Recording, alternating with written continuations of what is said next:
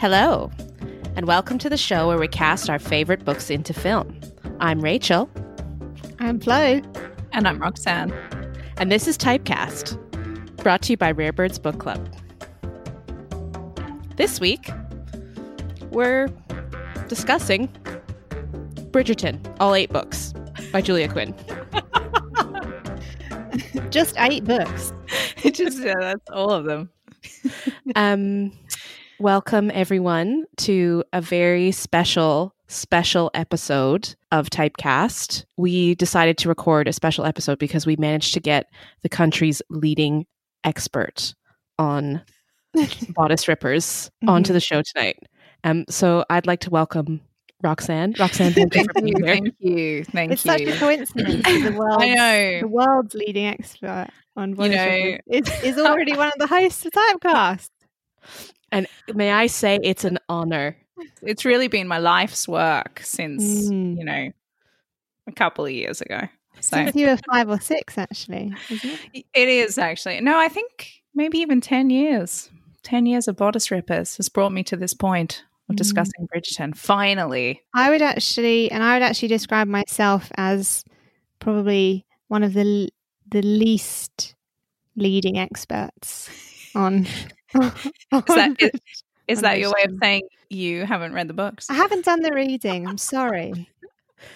Part of the reason we really wanted to talk about the show was because the show is actually inspired by a series of books by the author, Julia Quinn. Though many, many, many people have watched the show in my social circle, most people didn't realize that it was a book series. Yeah, we just also wanted to talk a bit more about like the romance specific genre. And we're not talking about like the rom-coms that are sort of, shunted into the romance genre. We're talking straight hardcore rippers. Harlequin romance, Mills and Boon. Yeah. All of them. Let's talk a little bit about the books and just give everyone who maybe isn't familiar with them just sort of a brief overview of the Bridgerton series, which the television show covers. So the original Bridgerton series, the first book was published in 2000. It was The Duke and I, which is what series 1 covers. And then basically after following that, each of the Bridgerton siblings has their own book. So Daphne was first, Antony is second, then it's Benedict, then is it Colin next, and then Eloise? Then it's Colin, then it's Eloise, then it's Francesca. Then Hyacinth, and then Gregory. Yeah.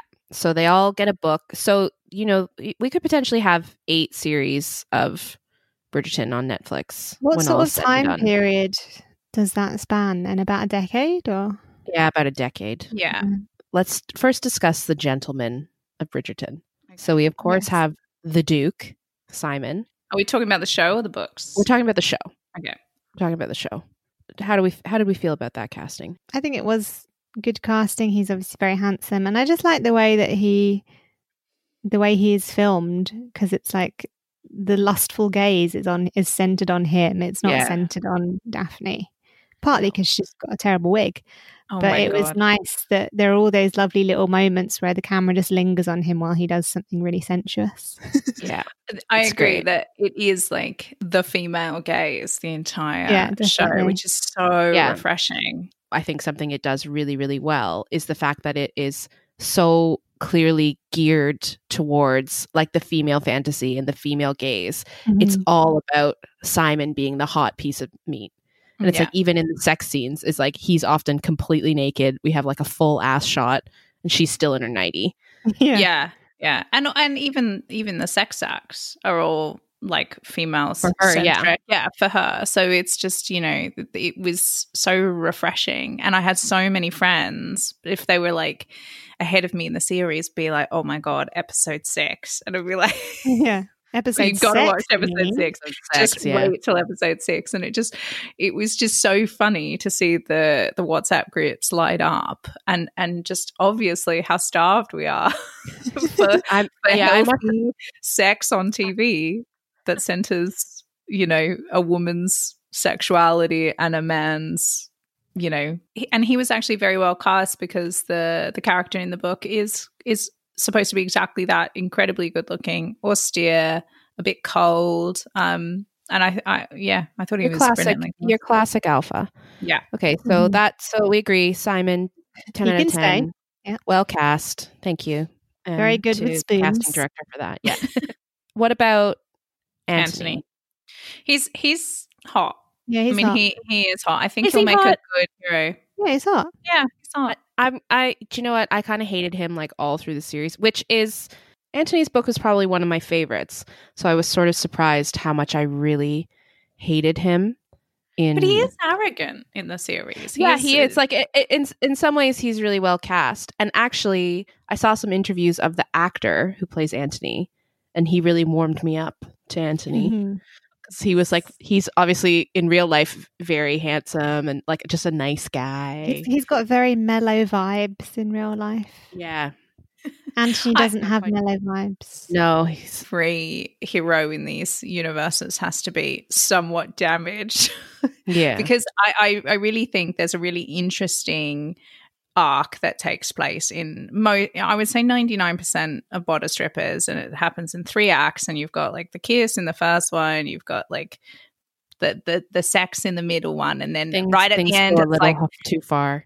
The beginning of the 3rd act always is generally the man doing something so stupid and terrible that he then has to come groveling back, and there's a real like a groveling highlight to everything. Oh yeah, you love a grovel, don't you? I love a grovel. And it's also in a book, you know? It's absolutely ridiculous nonsense every time.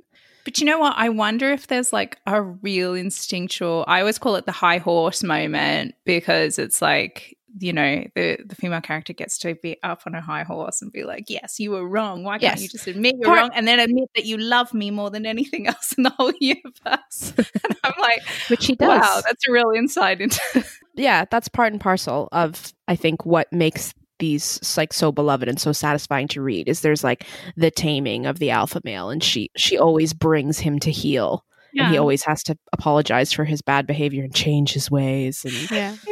It's, I mean, actually, like as we're talking about it, it's so problematic, but it's just so funny too. I mean, you know, who doesn't want to be told in essentially the same breath that not only are they incredibly wrong and you're right all the time, but you're also beautiful and they can't live without you. I mean, that's I'll take it. That's all, yeah, you know, that's a good afternoon. I won't lie. It's like Nora Ephron has a really great quote about, you know, she doesn't fantasize about a man like thinking how clever she is. It's always like you fantasize about a man thinking like you're so hot, you're the most beautiful woman in the world. And so it's like if anything, those romance novels are, even though we criticize them, they're probably pretty honest, because it's like if you're really tapping into like the very secret fantasy, for better or for worse, it is to be told like you're so hot and I can't live without you. I burn for you, in fact. But actually, I burn for you, Daphne. Romance is $1 billion industry, and so these books, not only do they sell, but they make up something like 23% of like publishing profits, or like across the board or something, just that genre alone. So, you know, there is a formula, but it's a really beloved formula.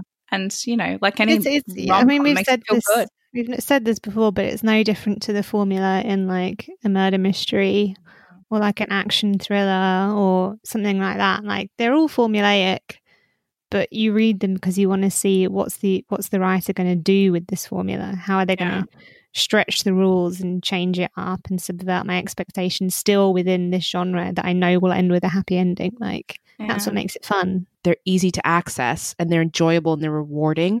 There's a really nice payoff in these types of books just by the way they're structured. Yeah. Julia Quinn is known for being very funny. Like most of her books, and I think it was slightly lost in the show, but most of her books are really amusing. They have a real sense of humor. Yeah, exactly. The heroines are charming and you know find themselves in ridiculous situations, and they are almost always the comic relief. The comic relief tends to come from the women, which again we were talking about, like that's really refreshing to see funny women. And Julia Quinn's big selling point, I usually say it is like a rom-com set in the Regency period. So with a bit of sex thrown in. Yeah, and I think that's the thing, is there's an assumption that these sorts of books are kind of low intelligence, or written by people who don't have the intelligence to write a sort of more literary book. But it takes so much skill to write this kind of book, to write something where you really want to keep turning the pages, Oftentimes the writers of these books are like incredibly intelligent, incredibly successful in other fields as well. Really academic. Yeah, like Julia Quinn, for example, is a Harvard educated, and she started her writing career in the evenings to blow off steam from Yale Medical School. Like, she was studying to be a doctor.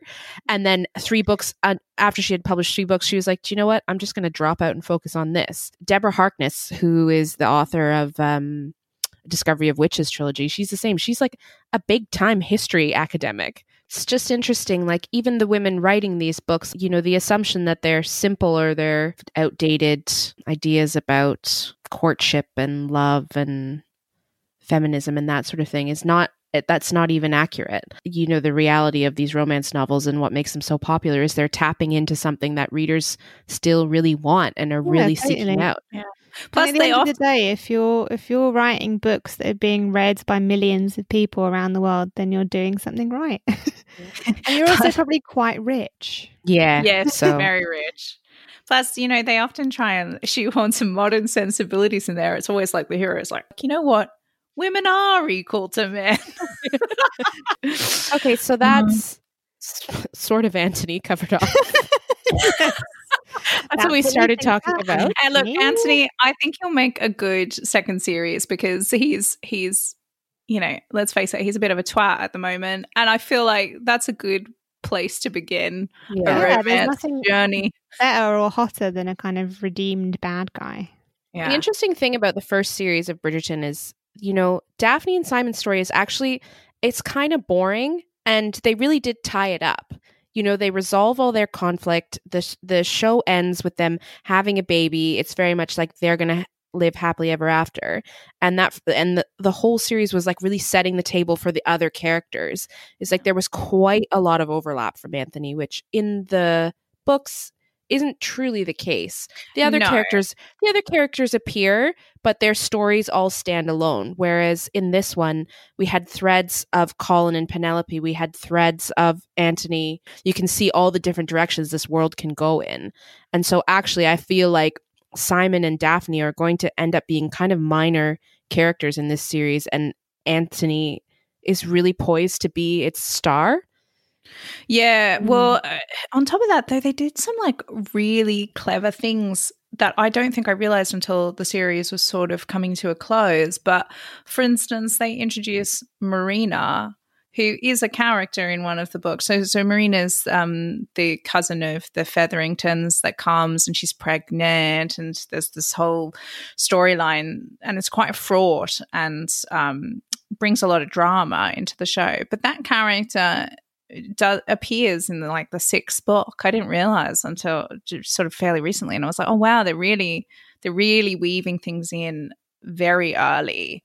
So it brought a lot of interest to the storyline. I felt that the show really took off when they started to embrace the other characters more fully.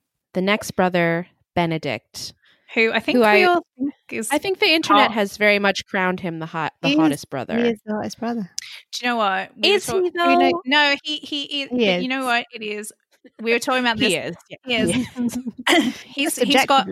He's got period face, and by that I mean 80s period face. He is a 80s soft boy.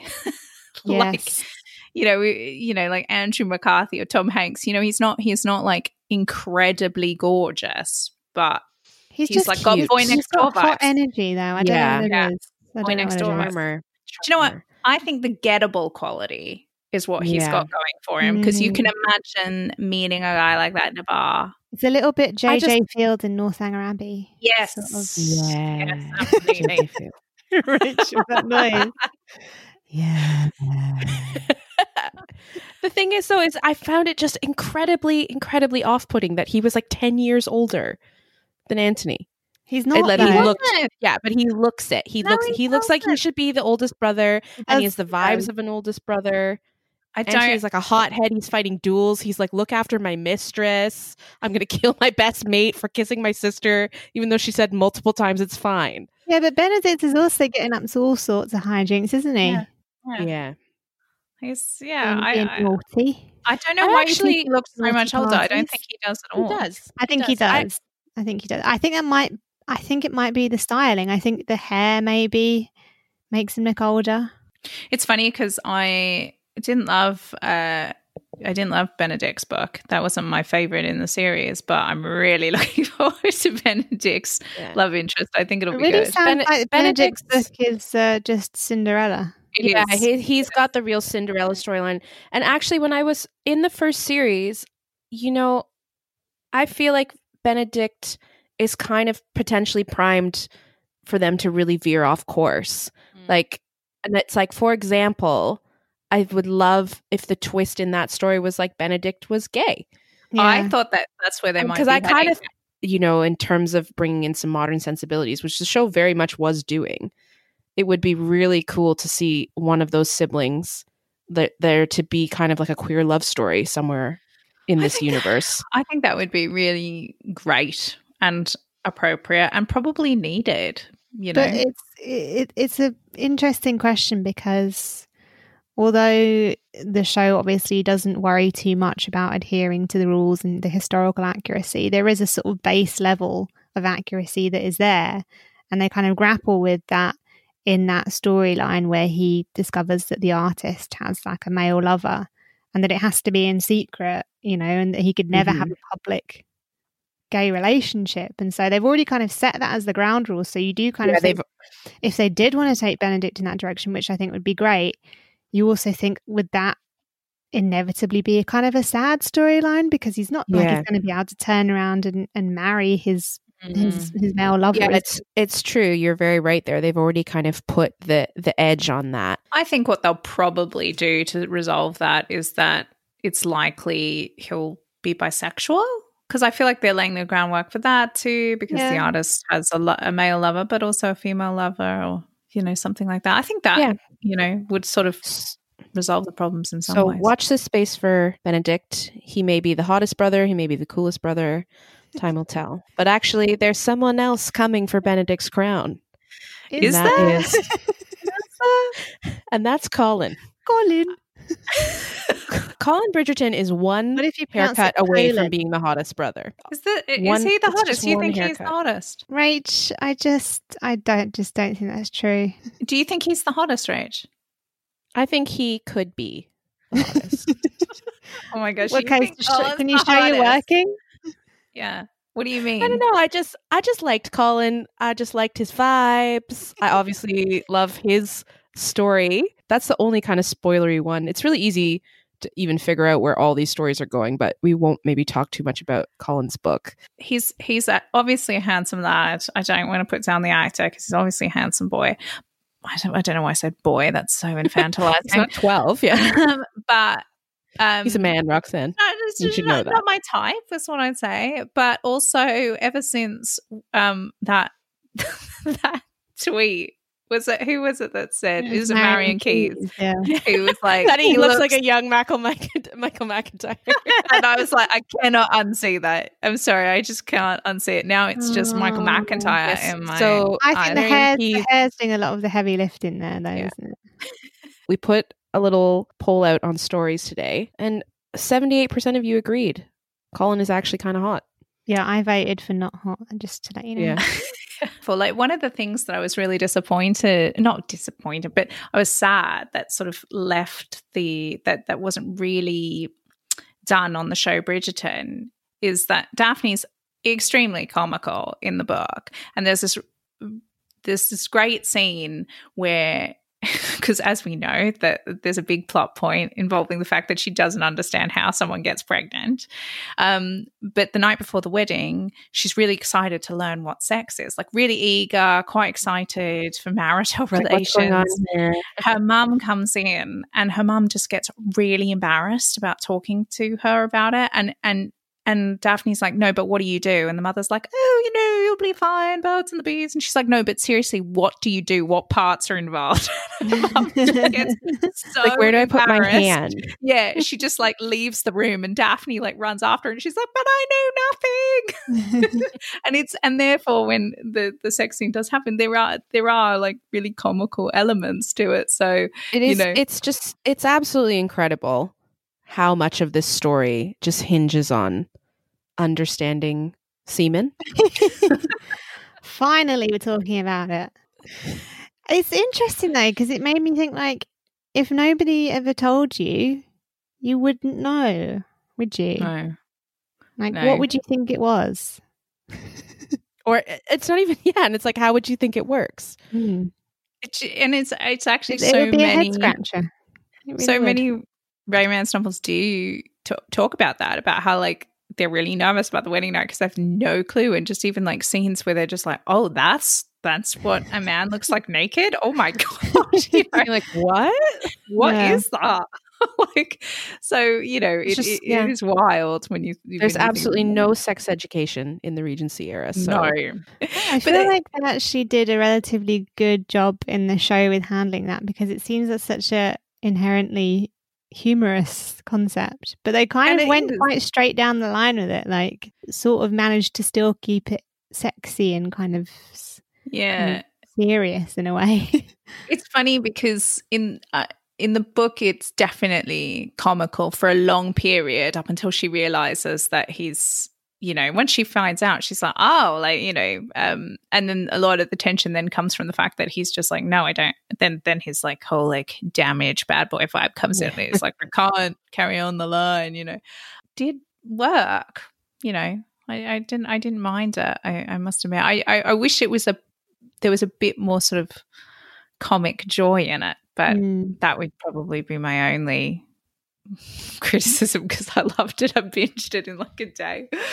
I can't wait for the series too. I think in general, like Bridgerton, you can see still they're kind of working out a little bit where the line is on terms of, it's supposed to be sort of like frothy and enjoyable, but they do dip their toe into a few more serious topics. Like even the Daphne Simon storyline, do you know what I mean? It's like when she, in the scene where she sort of like takes control and insists he comes inside her, for want of a better word, that he didn't want to, and it's like, that is even, it's like, I don't know what you make of that, but you know what I mean. It was a bit uncomfortable.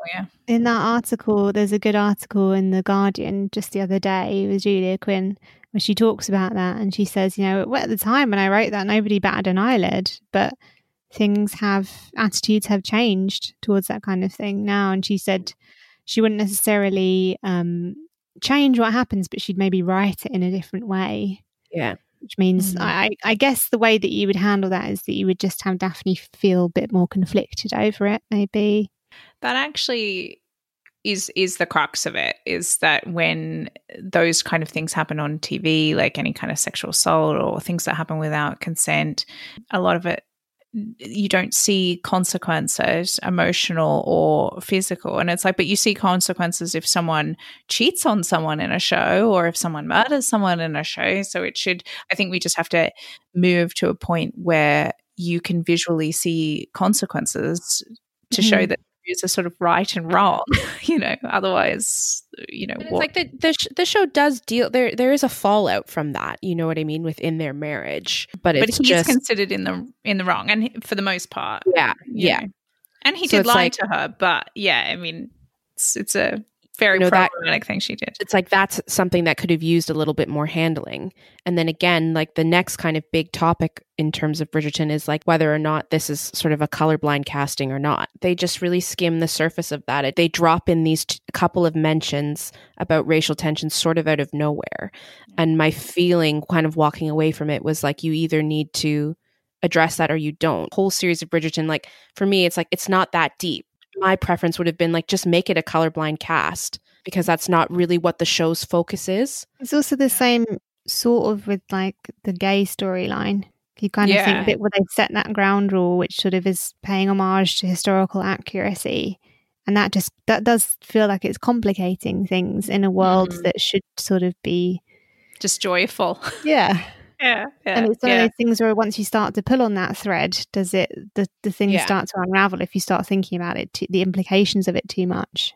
Many other aspects of the show and the world have a very modern bent, like the music, pulling in like Taylor Swift, Ariana Grande, even the use of color, things like that, the lighting, that's all modern. None of that is kind of like historically accurate.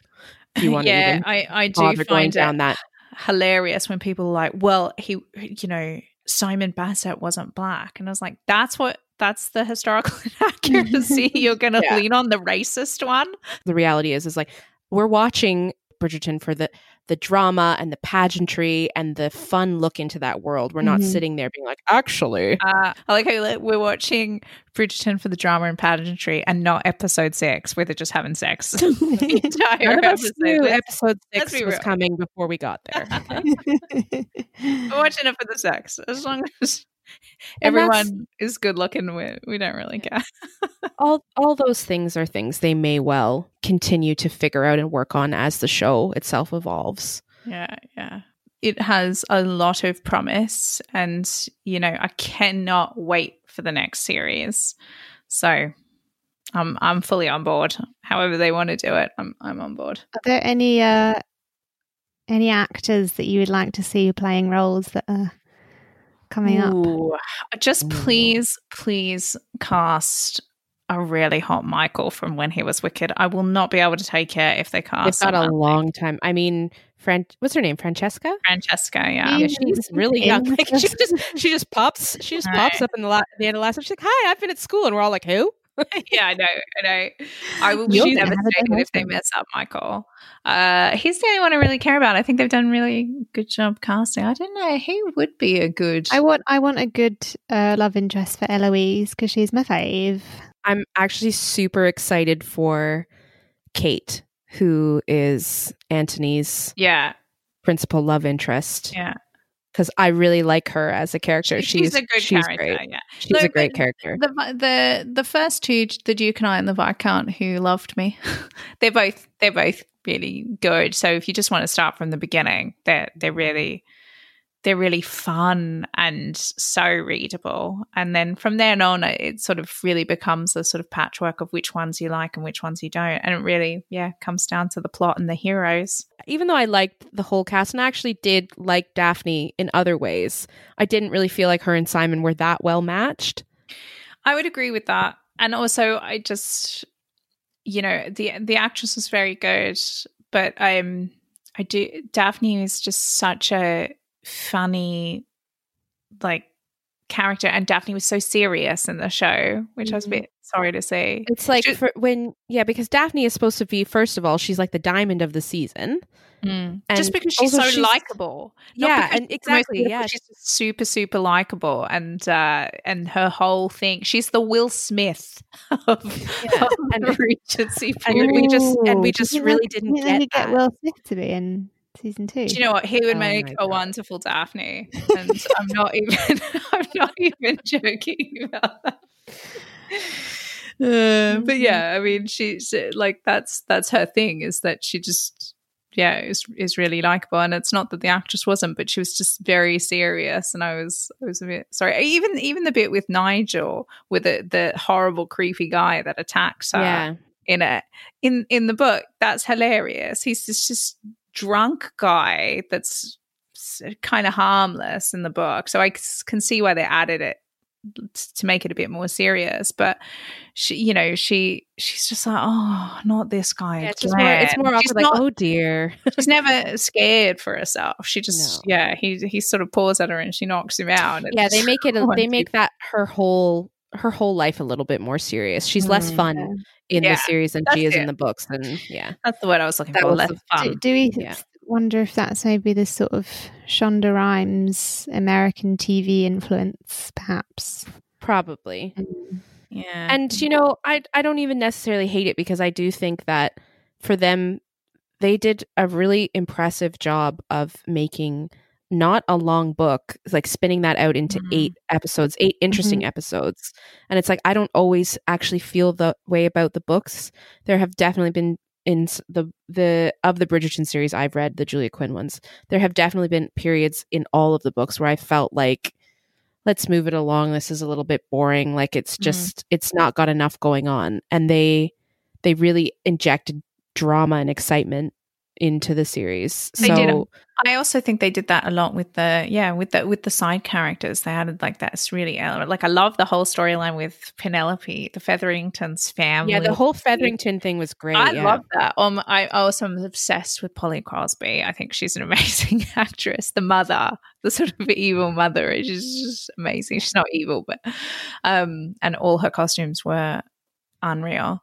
But yeah, I think it did lose a bit of fun. I wonder if it would have worked, though, if it didn't take itself seriously. Probably not. Like, I don't know that they could have got their way through 8 episodes. So it's like maybe that was the sacrifice. Maybe Daphne's sort of character and vibe had to change because otherwise there just wasn't. If she was just happy-go-lucky about everything, then maybe it just wouldn't quite have worked. Yeah. So... yeah, I don't know. I'm excited for the next one. I'm excited to see Kate. I think it's going to be a great series. It has not officially been renewed for a second series at the time of recording. However, it has been like one of the top 5 fastest streamed Netflix shows of all time now. So I think it's pretty safe to say we will get one. Yeah, we probably will get one. How did you, now my question is, did you watch Bridgerton with your partner at all? Partners, how did they react? What was their feeling? I think we watched like the first episode together and maybe started the second, and he was like, oh, he doesn't love binging shows. And as soon as it was becoming clear that I was like, oh, no, I'm here for the night. I'll be watching this for 8 more hours. That was the moment we lost him. Yeah. My partner made about 4 boner jokes and I was like, you know what? I'm watching this alone. Yeah, I watched it. My husband was playing World of Warcraft, I believe, but he would sort of turn around and take off his headphones whenever he could hear like the sex scenes leaking through his headphones, and he would turn around and watch when those bits came on. So that was the level of interaction that he had with it. Yeah. So, it's fun for the whole family. Yeah. Who was it? Now, did someone watch it with their family? Did someone? My sister. Oh my gosh, please tell this story. This really made me laugh when you said shout out to Christine. So my sister texted me in the week between Christmas and New Year's saying, oh, have you watched Bridgerton? I watched it with Mom and Dad. And so I was like, oh, Christine, come on, you've got to be watching it alone. So basically what happened was her and my mom started watching it. They got into it. They obviously pretty much binged it in like a day or two. But she said like my dad kept kind of coming into the room at the worst times. Like, and he'd walk through and be like, hey, does anyone want to, whoa, what's going on in here? There's just something so perfect about that. Watching softcore porn with your family is not. Don't watch. Not advised. It's sort of a rite of passage, though, isn't it? It happens to everyone at some point.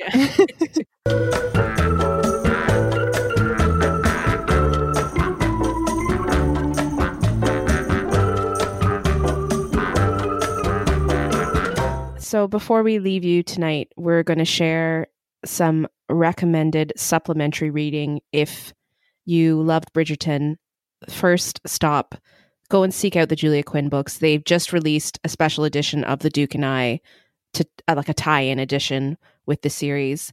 The other ones they're technically all in print, but they are sold out absolutely everywhere and going for like £700 a copy on eBay. But they're all an ebook, so get them on your Kindle or your Kobo, or if you don't have one of those, you can download a Kindle or Kobo app onto your desktop or your iPad or your smartphone, and you can read them that way or get them in an audiobook. Yeah. They're such good fun, and they're usually like really reasonably priced too. Like you know. So some other authors, which I'll suggest them on the steaminess scale, right? So the sort of for gentle romance, I would go for someone like Mary Balogh, particularly her Bedouin saga. That's a family saga that's quite good, or a Huxtable series. and Lisa Kleypas would be a bit steamier than, say, Julia Quinn. And I would say go for the Wallflower series or the Hathaway series. And then Elizabeth Hoyt, I think you could I would just read the synopsis parts and see which takes your fancy. For readers, if you're kind of coming into romance, because there's thousands and thousands and thousands of books to choose from, and a real trick for you is if you don't like the sound of the back of the book, you won't like the book. Like there's no surprises from that kind of back jacket synopsis, where in like literary fiction, often the jacket is like really vague and it'll be like, she has to discover who she is before she loses everything. Romance novels are not like that. The specifics of what's going to happen in the story on the back jacket. And if that doesn't appeal to you, you won't like the book. Like just move on and find something else that is appealing to you, where the storyline speaks to you. If you're not grabbed straight away too, I mean, the best romance novels, the ones that connect the best to you, are the ones that, you know, you pick up and you just like leafing through them really, really quickly. It is a bit like candy for the brain, you know. You don't want to be sitting there being like, oh, I can't get into this. Like if you can't get into it, if you can't get into it, you're not going to enjoy it. Move on. Yeah. There's also, who else could you read? You could read Evie Dunmore.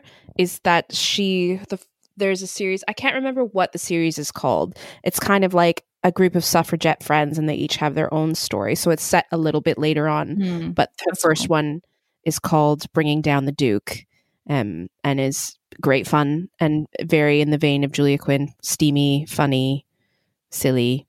They're brilliant. There's 3 of those now. And then if you're looking for something modern, The Hating Game, very steamy, very fun, romantic. Sally Thorne. We've got an episode of Typecast about it, so you can listen to that to wet your whistle. Once you get into reading a couple romance novels, you'll see there's authors recommending other authors on the covers, and you get, the community is really cool. Like you can get a lot of recommendations from there. It's not hard to dive into that world. No. And it's like there's honestly romance sort of like genres within the romance genre for everyone, like paranormal, contemporary, like sci-fi, just all sorts. Paranormal. So, yeah, honestly, yeah. There's a genre for absolutely everyone. Yeah. So get involved. Subgenre. Get involved. Especially during the pandemic. If you need some light reading, this is for you. The other one I'd recommend is The Ripped Bodice. So it's at The Ripped Bodice, and it's actually run by 2 women. Yeah, it's a bookstore in LA, and they only sell romance, and they're really wonderful for recommendations as well. So highly recommend. If you don't want to read anything, but you want to watch more stuff in the vein of Bridgerton, keeping in mind that Bridgerton sort of stands on its own, we can also recommend some stuff. So you could watch, of course, Outlander, also very steamy. Mm-hmm. And occasionally very traumatizing. Yeah. It can get dark. It can get dark. Then what else is there? Discovery of Witches is a good one. Sanditon, loved it. I love Sanditon. Everyone was complaining it wasn't Austen enough. That is actually like, you know, it's more towards Bridgerton. It's a bit more modern. It's really cool. I'd give it a go. The new Vanity Fair, and then a special mention goes to one of Typecast's favorites, Austenland. Woo! Oh, Austenland, so which is not steamy, but it's very just wonderful and silly. And if you yourself are an Austen head and are obsessed with Regency romance, it's really nice because the main character is basically you in the film. Yeah, maybe more extreme. It is just a delight from start to finish. Yeah. It's an absolute delight. It's got Jennifer Coolidge in it.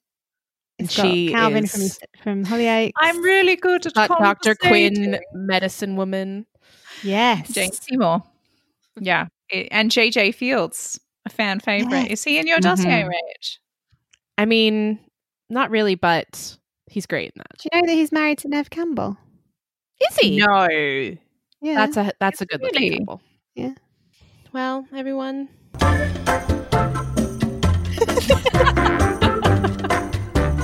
That's all she wrote, folks.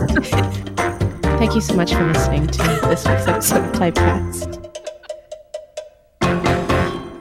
All three Bridgerton brothers instantly became probably about 25% hotter after I watched that video of them singing. Oh my God. That did a lot of work for them. That was a really good move. They're on set in a sort of slightly misty barn, it looks like, doing like an a cappella rendition of, I can't remember what it is, but it's that really nice song. And it moved me.